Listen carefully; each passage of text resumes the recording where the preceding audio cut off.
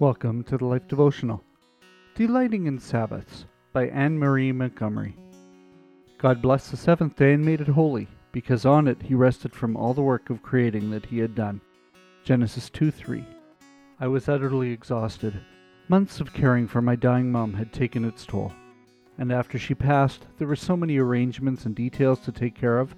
Once the funeral was past, I sunk into my sofa and realized how urgently I needed to rest. When I told my husband that I was feeling close to burnout, he encouraged me to take a theology course taught by a professor named Don Carson.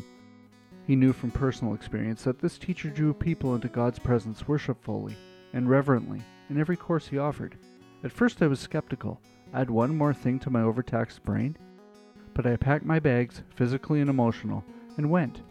Having worshiped God through 3 days of study, I came out feeling rested not only in body but also in spirit.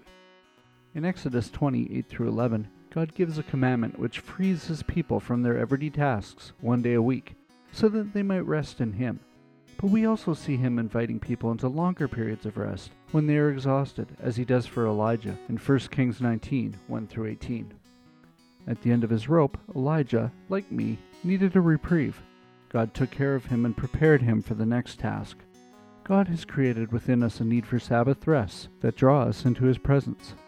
Whenever I spend extended periods worshiping, praising, and contemplating God, I discover that resting in God is the greatest of pleasures. A prayer for today.